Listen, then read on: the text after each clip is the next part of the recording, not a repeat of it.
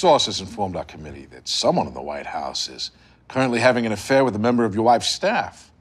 Do you know anything about this?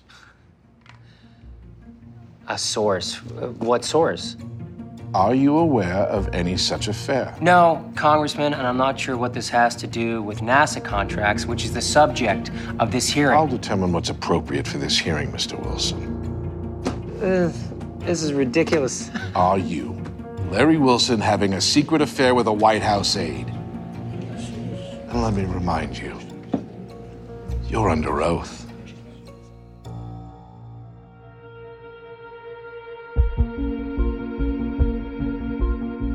Welcome back to For All Mankind, the official podcast. I'm Chris Marshall, aka Commander Danielle Poole on the Apple TV Plus series. Each week, I sit down with the cast, crew, and show creators to discuss what just happened in the latest episode. This podcast will be jam-packed with spoilers, so if you haven't seen episode 7 of season 3 yet, press pause, go watch, and come back. Today, there is a lot to talk about. So I'll be sitting down with director Dan Liu and visual effects supervisor Jay Red. But first, let's do a quick recap.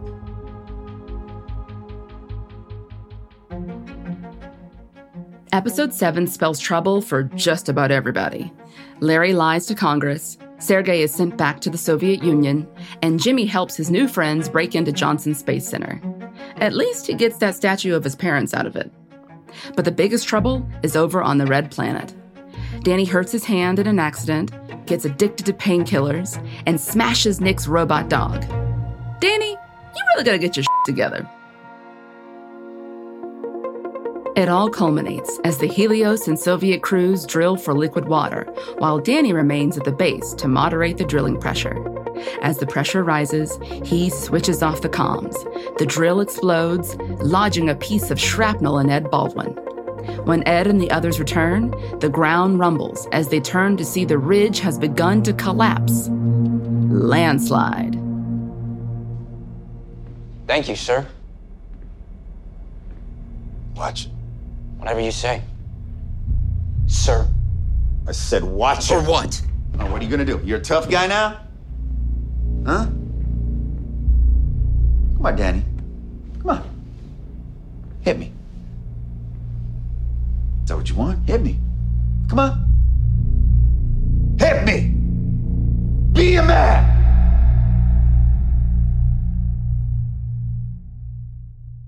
I am joined today for our conversation on episode 307 with two highly intelligent and very cool dudes.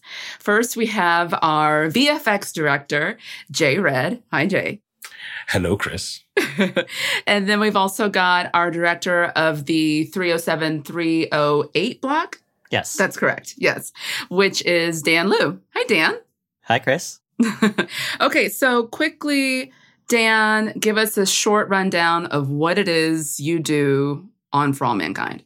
I direct on the show, so they bring in directors for every 2 episodes this season, and I got to come in and start from the prep and I guess the planning stages of everything into the shooting with production and a little bit of post for the block that I was responsible for, which is episodes 7 and 8. Got it. And Jay, how about you? What do you do in this crazy world of ours? What do I do? Well, I kind of start on pretty early with the scripts while they're being written, even sometimes, working with Ben and Matt and Ron and the showrunners and the writers. I'm trying to kind of scope out the whole season about like how are we going to shoot stuff. We're going to the moon. We're going to Mars. We got to make people hang and be zero G. And how are we going to shoot all the stuff that, you know, is in space? And how do we get that in camera and like not spend $20 million, but, you know, make it look like a movie. We want people to have like a super immersive experience and have everything look detailed and realistic. And so it's my job to kind of work with almost, it seems like all the department heads and everybody on the show, digital visual artists, technicians, engineers, nerds like me, trying to make all that stuff look good.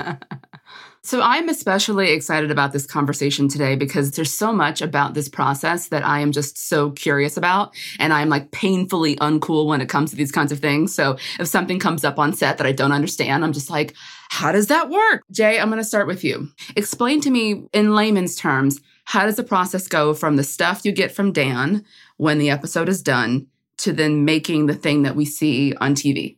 Dan comes in with his vision, of course, and having meetings with the showrunners about what the episode should be. Let's say that Dan and I have gone through our versions of storyboards, which is really the kind of shots Dan wants to do in the show. He may come to me and say, hey, we want to do this big, giant avalanche, and here's some ideas. Kind of help me bring that to life. And so I work with a group of artists called Previs, or pre-visualization. And that allows us to get off like just 2D drawings and get into a 3D space. Almost like you'd be playing a video game, right? Like exploring an environment. And so we have ideas about what we want Mars to look like. We kind of know what the characters are. We know what some of the vehicles are from our art department. So we put together really kind of rough versions in 3D so that we can work with Dan and like see how the cameras move and start putting a rough edit together before we've even shot any footage. Wait. I have to stop you. You're making like a video game version of Danielle Poole on your computer before I even get on set? That sometimes happens. Yeah, it sometimes happens because it's like, okay. Well, then why don't you guys show us that? That way we can do the thing that you saw us doing. It probably makes your life a little easier. It's true. It's kind of a funny thing. And Dan may be able to speak to that about like sometimes you don't want to show your actors what you're doing, like let the mystery go, right? But sometimes it's complicated shots. We really need to involve everybody, including, costume and sound even sometimes that comes into play. So we go through the pre-visualization process, and then Dan's got pieces to work with on set, and then suddenly fast forward to a couple weeks later, right, Dan? Maybe. Yeah. That's how fast we're moving. A couple weeks later, we're out on set and we're like, all right, we're in this little Martian sandbox. It literally feels like a sandbox, right? You've been there, it's like this 90 by 90 foot a lot of time there. Sand and green screens around us. We know that's going to be Mars later. And Dan's like, all right, where's the Habs? Where's the cliff? Where's the lighting? What are we doing? And he's out blocking shots. And I'm making notes and I'm looking at it and like, okay, this is going to affect visual effects. Let's not point into the light. Let's put a visor down. Let's take it off. Let's get rid of those wires. There's like 100 things to look at one time, right? So then fast forward months later, after Dan's done his cut, we're all over it. Now we've got to make this stuff look real. And like, how do we make Mars? Oh my God. We've got all this amazing reference coming from like the rovers, Perseverance and Curiosity and all this stuff coming, like real footage, right? And so how do we make Mars? That is a worldwide effort, literally. A year ago, Ben and Matt, the showrunners, and I, we were out in Utah. We went down there and scouted thinking we would go back and shoot. We're going to do like a 5 or 6 day shoot. But the problem is it's going to be in August and be like 105 degrees. And so I came back and pitched this idea like, look, we've got to make so many digital shots. So we hired a company called XM2 who have amazing drone pilots. We use this kind of laser scanning that allows us to fly these drones and scan in 3D hundreds of acres of landscape. All in Utah. In southern Utah. That looks a lot like Mars, right? So we ended up kind of going, whoa, there's 4 locations in southern Utah that look like crazily like Mars. So we started building those environments out of that scan data. And it's, it's millions and tens of millions of polygons and all this nerdy stuff I won't get into. But that's how we ended up making Mars in the Utah land. So Dan, talk to me about, because you've worked a ton in sci-fi and have just finished working and now going back to work with us and also with Star Trek and other great sci-fi programs. What is it like for you as a director to have all the things that Jay's talking about, this huge scope and all these crazy intellectual concepts? But as a director, a lot of your work predominantly is just intimate with these actors to get them to tell an honest story. How do you bring together these two sort of disparate things? Well, I think a lot of my job is to have proper communication and make sure every department, every actor, just everybody kind of comes together to bring the script and give it as much pizzazz as we need to tell this story. And the great thing is with a lot of sci-fi shows nowadays, you can get the scripts much earlier. So even weeks before we prep, I'm reading the script and suddenly I'm getting all these ideas in my head. So by the time, I come into the studio for day 1 of prep, I'm hunting down everybody right away so we can talk about what's possible within the budget, the time, and what pre-existing things they've done. I remember like on that first day, we were walking with the art department and meeting Jay and seeing like Utah, right? And I'm like, wow, this looks really great. And they would show me side-by-side comparisons with what's been, shown in Mars. And we're making this at a really great time where we've had unprecedented access to what Mars looks like. And by my second day, I'm usually with my storyboarder. And in that first week, we can pitch to our showrunners exactly what we hope to achieve in each of these scenes. Mm-hmm.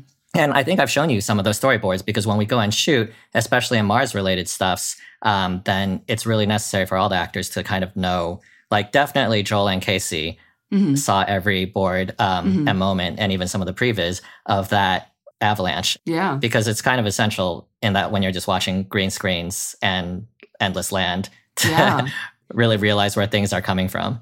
Yeah, I think every actor is different, but for me, I want as much information as I can possibly have. And you're right, Jay, when you talked about it being a sandbox. For our listening audience, our show, we shoot at Sony, and I think we have 3 or 4 stages, but we've turned one entire stage into just the surface of Mars, which is really cool. It's a huge luxury because then you can drive the rover and do donuts in the rover and you can haul boogie in that thing 30 miles an hour. And, even though it's this great big sand pit, we're able to turn this sand pit into different vistas and build hills and valleys.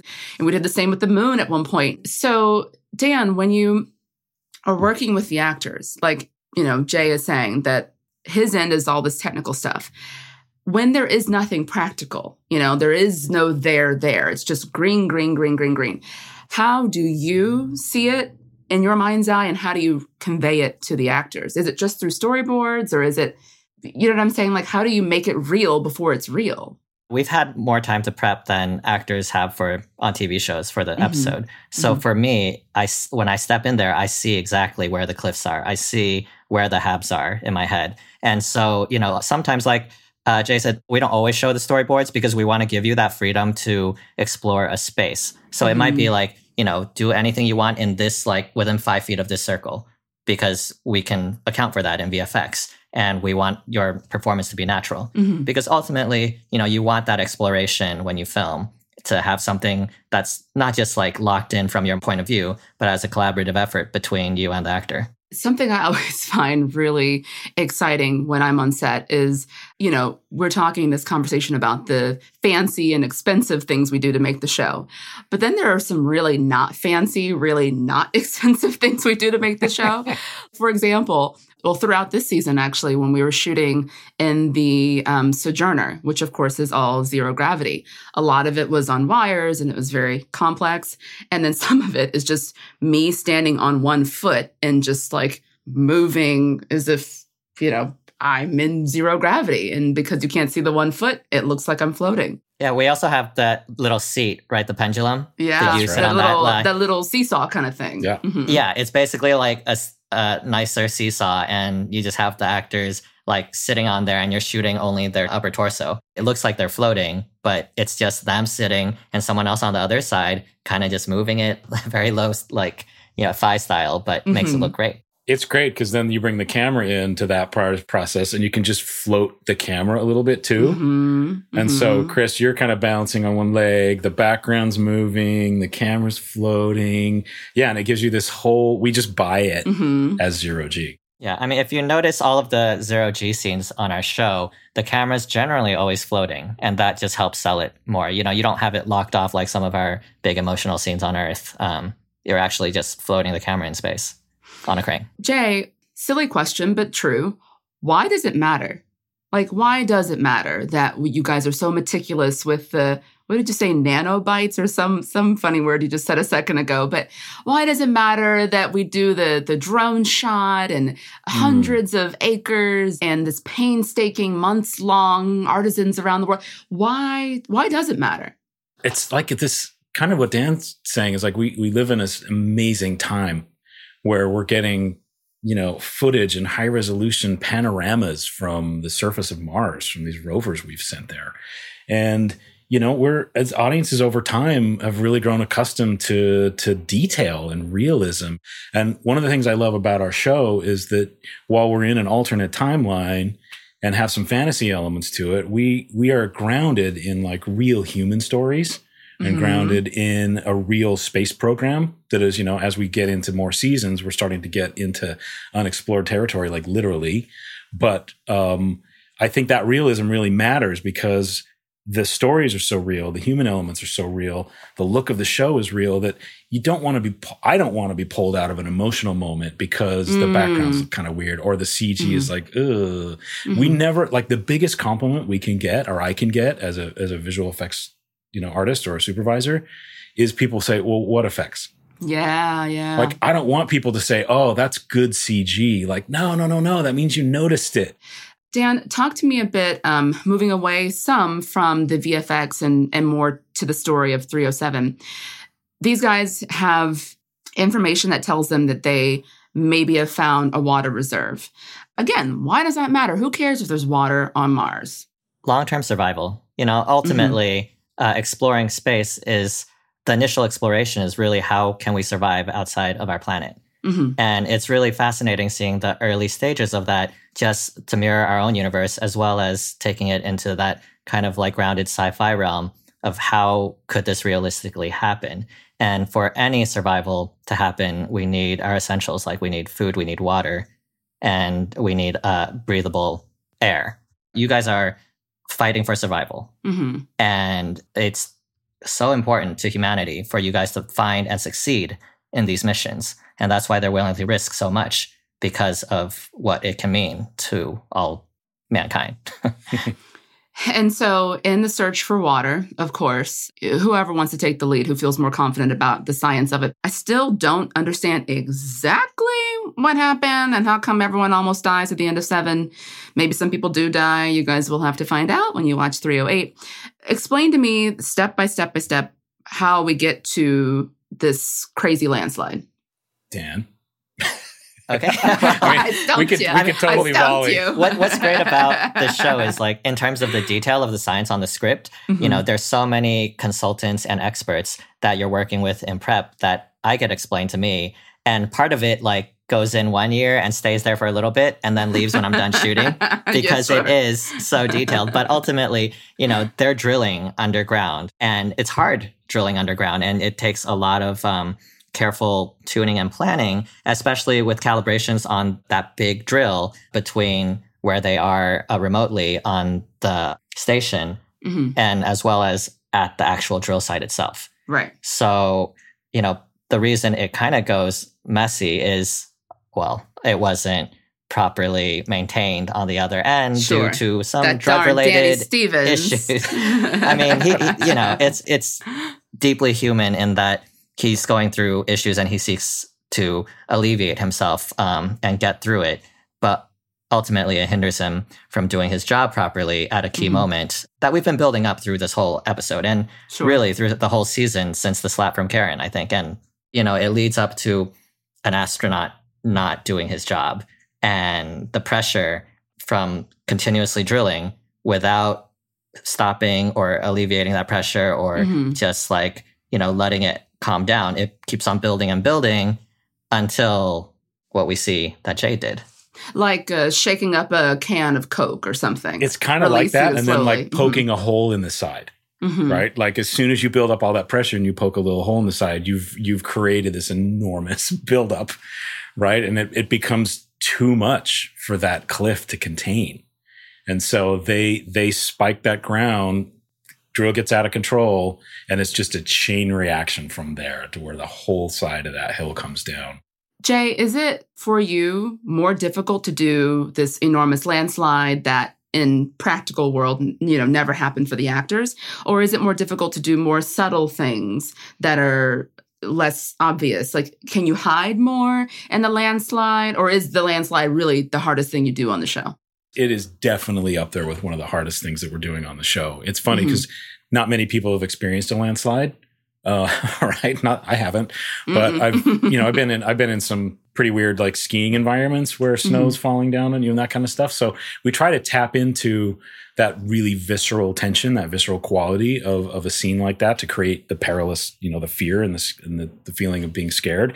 Without sounding too pretentious, that scene is actually full of subtle stuff too. It's really weird. It's not just like shaking the camera and have people go, I'm going to die. It's like. Right. There's moment to moment. It's like, and at one point you think that they're going to be fine. Yeah. And of course. The way the light plays through the dust, the way the shadow creeps up their feet as they're running toward us, like all that stuff is highly, highly planned for us to make those visual effects work. Like from cut to cut, you want to make sure that the avalanche doesn't feel too big on one shot or too small on one shot, or you see it in the visors. You see it in the actors' eyes, right? Of them freaking out. So let me just stop you for 1 second because I want to make sure that our audience understands exactly what's going on. So when we're in the spacesuits, which are incredibly heavy, you have to wear an air compressor inside the suit if you're going to wear the mask down, because otherwise you're going to suffocate, right? So you've got this air compressor going. It also keeps the mask from fogging up, just like if you were wearing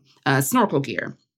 However, the air compressor is super loud, so every line you say will eventually have to be redone in the studio later, or you can lift the shield up and then do your work without this air compressor going. However, you guys have to then paint in later this glass dome and paint in all the reflections the dome would show, just like a pair of sunglasses, right? That's a great explanation. A lot of work. It is a lot. And I know Dan will probably remember that too. It's like, can we shoot with the visors down? Because you get a lot of realism out of that. And I think, it may drive you mad trying to I can't see through this glass or something. But we got to put that in because that is a massive part of, I think, the astronauts' experience on Mars is being confined in this bag, right? And not being able to have access to touch and reality. So all that subtle stuff really matters, like how the sun's reflected, how the color of the dirt in the glass, this color of the sky, all that stuff we have to pay attention to so that, again, it doesn't look fake. It's got to be real. Mm-hmm. This is now, it's both a directing question, but also maybe a cinematographer question for you, Dan. In some of the work that you did with Casey, who plays Danny Stevens, he's, drug-addled and either, on uppers or on downers or some combination of the two. And there's scenes of him popping pills in the mirror. And the way that you shoot him from a low angle. It just makes him look just drugged out. Talk to me about the decision. Is this something you've learned from experience or a film school thing, or does it come from intuition when you choose to shoot Casey from that angle, or even when you shoot Larry and he's in his Congress meeting and he's lying and there's another of that same sort of shot where it's a really low worm's eye angle, very unflattering, looking up at Larry. How does that inform the story? How does that tell the story just from angles? For me, generally, it's just what I know I like and don't like about portraying things in a certain way. So it is very intuitive, but at the same time, I'm standing on the shoulders of decades of work of people that I've just watched and became part of my subconscious. And so in terms of his drug thing, though, me and Stephen McNutt, our DP, had lots of early meetings about how are we going to do this drug thing, because sometimes the script would refer to an old movie or something and we'd look at it and be like, well, this has been done to death. So can we get something else inspired and pitch it to the showrunners so that, we can have something uniquely our own? Sure. And what we ended up doing was Stephen found these tilt lenses. The way they work is you can have, it's tilted and you can have part of something in focus on a frame and everything else drops out of focus, but then you can have something elsewhere in the frame in focus. So you can really play with what's in focus. And we did that. I think there was one shot where he was flashing back looking at that red button and it was his eye was in focus and that button was in focus, but everything else was out of focus. And so I think that's a very unique look that hasn't really been done in this type of circumstance. And we achieved that with these tilt lenses that required our operator, Tim, to do double duty. But, when we did the test, they thought it was going to be amazing. And sure enough, it turned out quite amazing.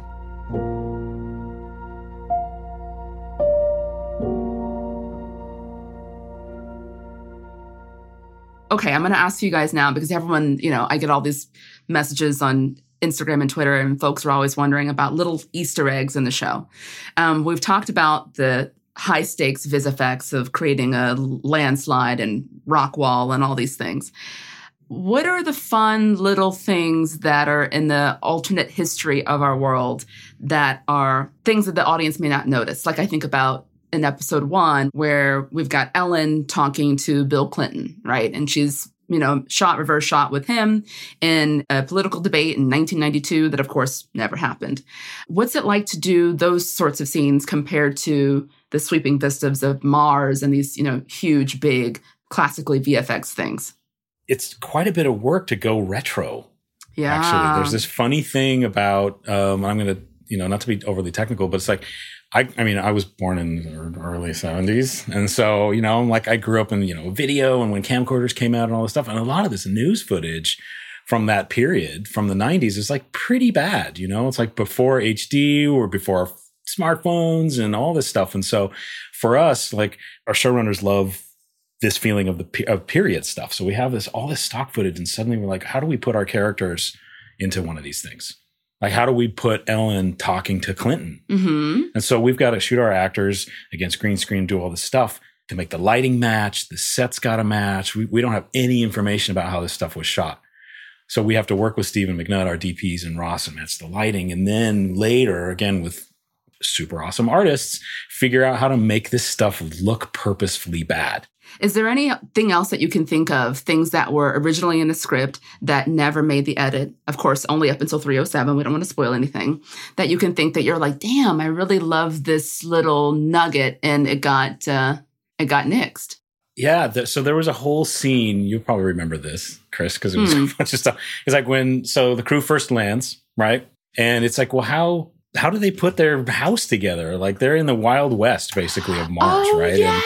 And there's this whole scene where we put together of like literally like shovels and making bricks and like putting the house together and the news footage of all that. And it was right. It was originally kind of this bigger deal, which is like, let's show how, the settlers are settling the land, so to speak. And so there was all this footage of we're moving crates around and they're pushing the habs together and hoisting a flag and, doing all this stuff. And it was a much bigger thing. Yeah. But it turned out to be like, well, you put it in the episode and you get into editorial and everybody feels like, well, it kind of slowing the pace down a little bit, but that would have been cool to do.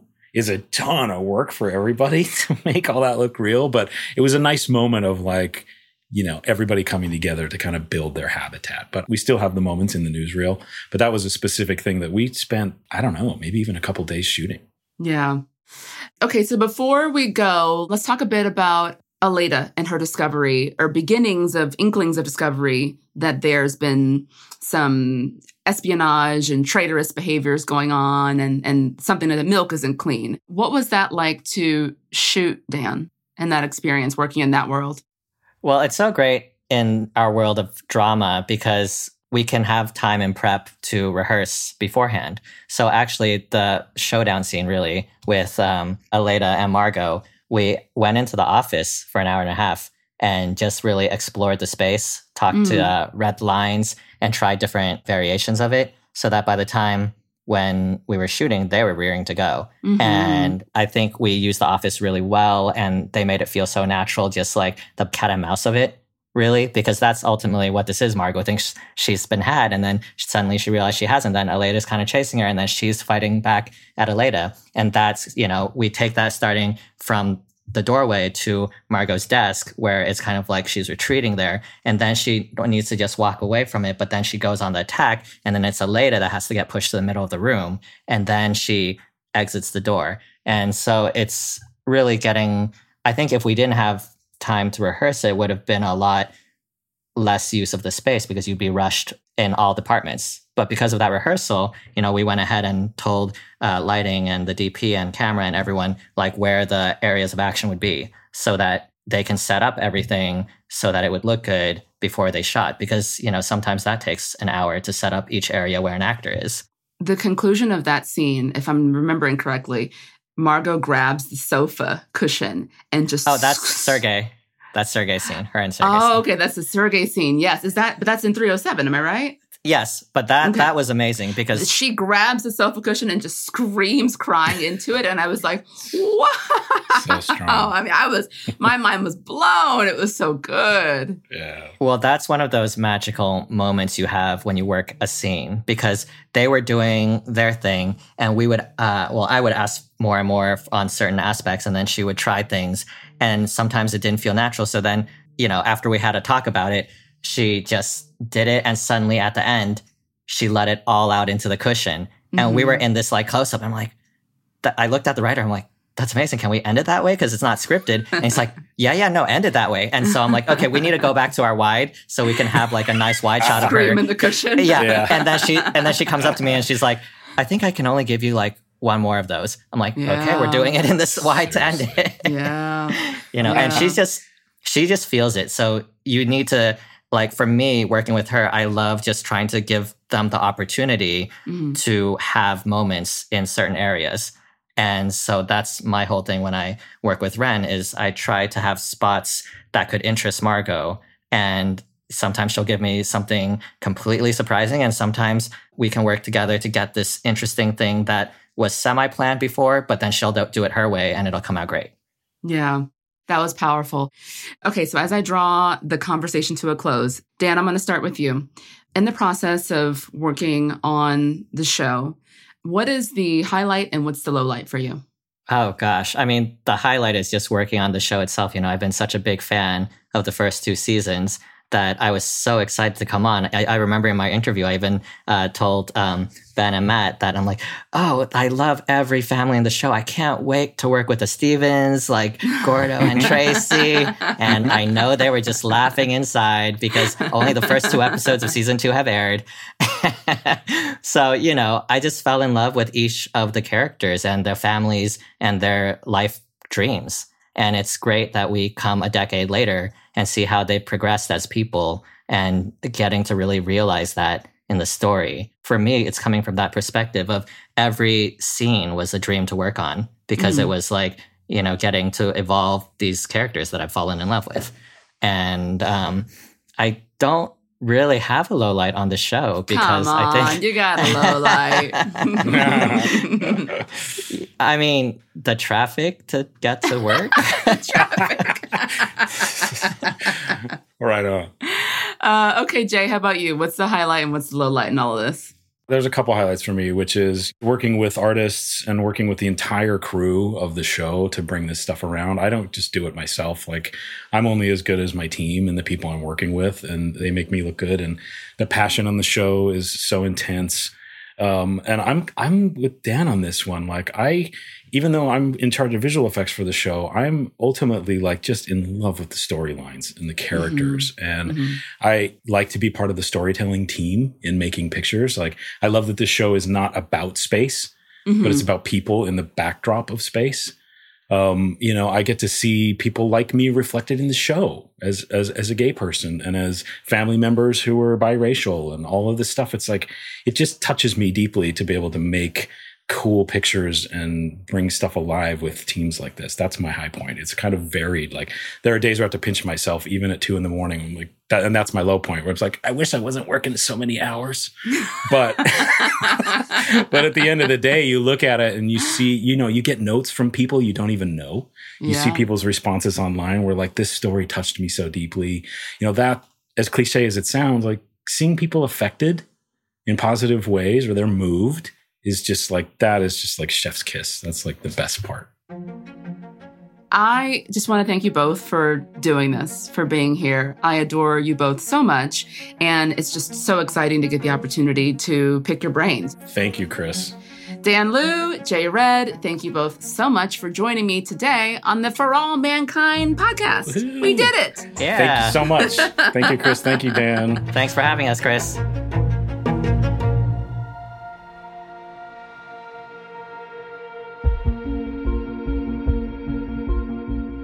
Thanks for joining us on this episode of For All Mankind, the official podcast. Be sure to listen and follow on Apple Podcast and watch For All Mankind on Apple TV Plus where available.